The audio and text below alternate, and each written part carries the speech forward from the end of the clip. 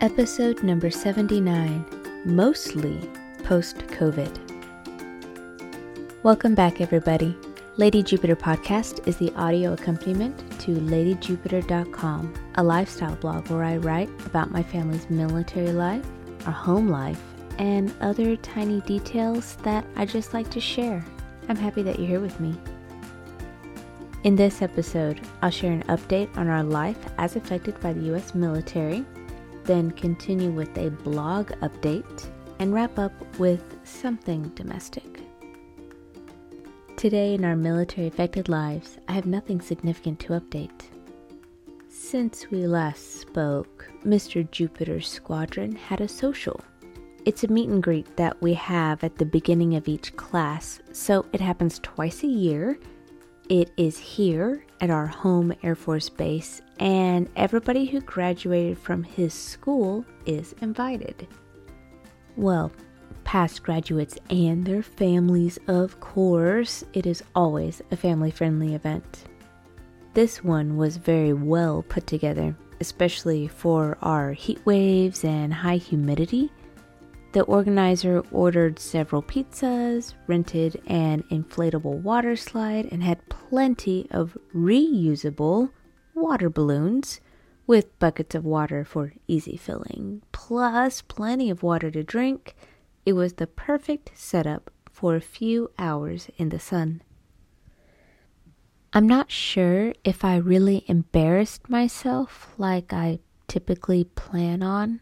I did forget my inhaler and I parked far away, but I don't classify those as being embarrassing. That's just normal non-perfection.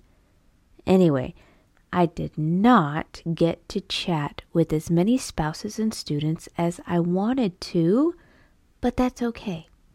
We had a blast overall, even though I forgot to take a photo of my pizza and beer for my pizza and beer yearbook.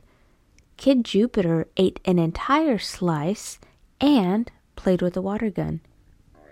I got to meet the honorary squadron commander. He's one of Arkansas's 40 under 40, and I got a fair reminder that if an invitation says anything about water balloons, that I shouldn't wear white. I suppose that I could have been very embarrassed after being easy prey for the kids with water guns, but it was hot, and my non-clingy shirt dried quickly, so it was okay. Next time I'll dress more matronly, maybe. For today's LadyJupiter.com update, I got the ball rolling and published Outfits of the Day Q3, and I updated my blog post about growing out a mohawk. Even though my last shave was in 2018, just for fun, I am still updating it a little bit to show my hair now. So after my last actual mohawk shaving in December 2018, I didn't touch my hair with any clippers or scissors until July 2020. That is when I went to a salon and had my long mohawk cut off to roughly match the length of the grown out sides of my head. Just for fun, I updated that post in July 2021 to show how long my hair had gotten since the mohawk was finally cut off. So I kept it going and provided 2 more photos of my hair in July because I still haven't had any haircuts or trims for 2 years.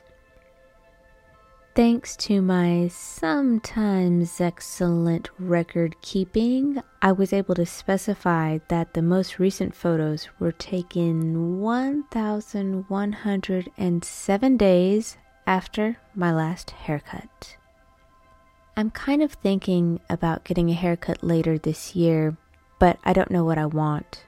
Overall, I know that I want something that doesn't have to be touched for a few years, but sometimes I really miss having bangs, despite the fussy maintenance and frequent hair washing to keep them neat. That also dries out my scalp. I'll figure something out. We'll still be here for double-digit months, and I fully plan on getting my hair cut at the nearest salon school anyway. Actually, I think I'll pop in next week for a facial. I've been meaning to do that for years. Maybe seeing other people's intentional hairs will inspire me to be less haphazard with my own. I've got time, no rush. And lastly, something domestic. I just wanted to catch you up on our healing since we finally got COVID earlier this month. I told you last week that I just experienced a bad cold, and that's been the same. Each one of us has gotten better each day. The one thing that has been different about healing up from COVID is that the recovery has been more gradual than Mr. Jupiter and I are used to with colds or flus.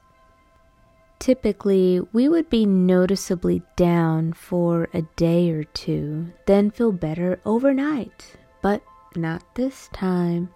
Instead, we only increased our health by about 10% each day.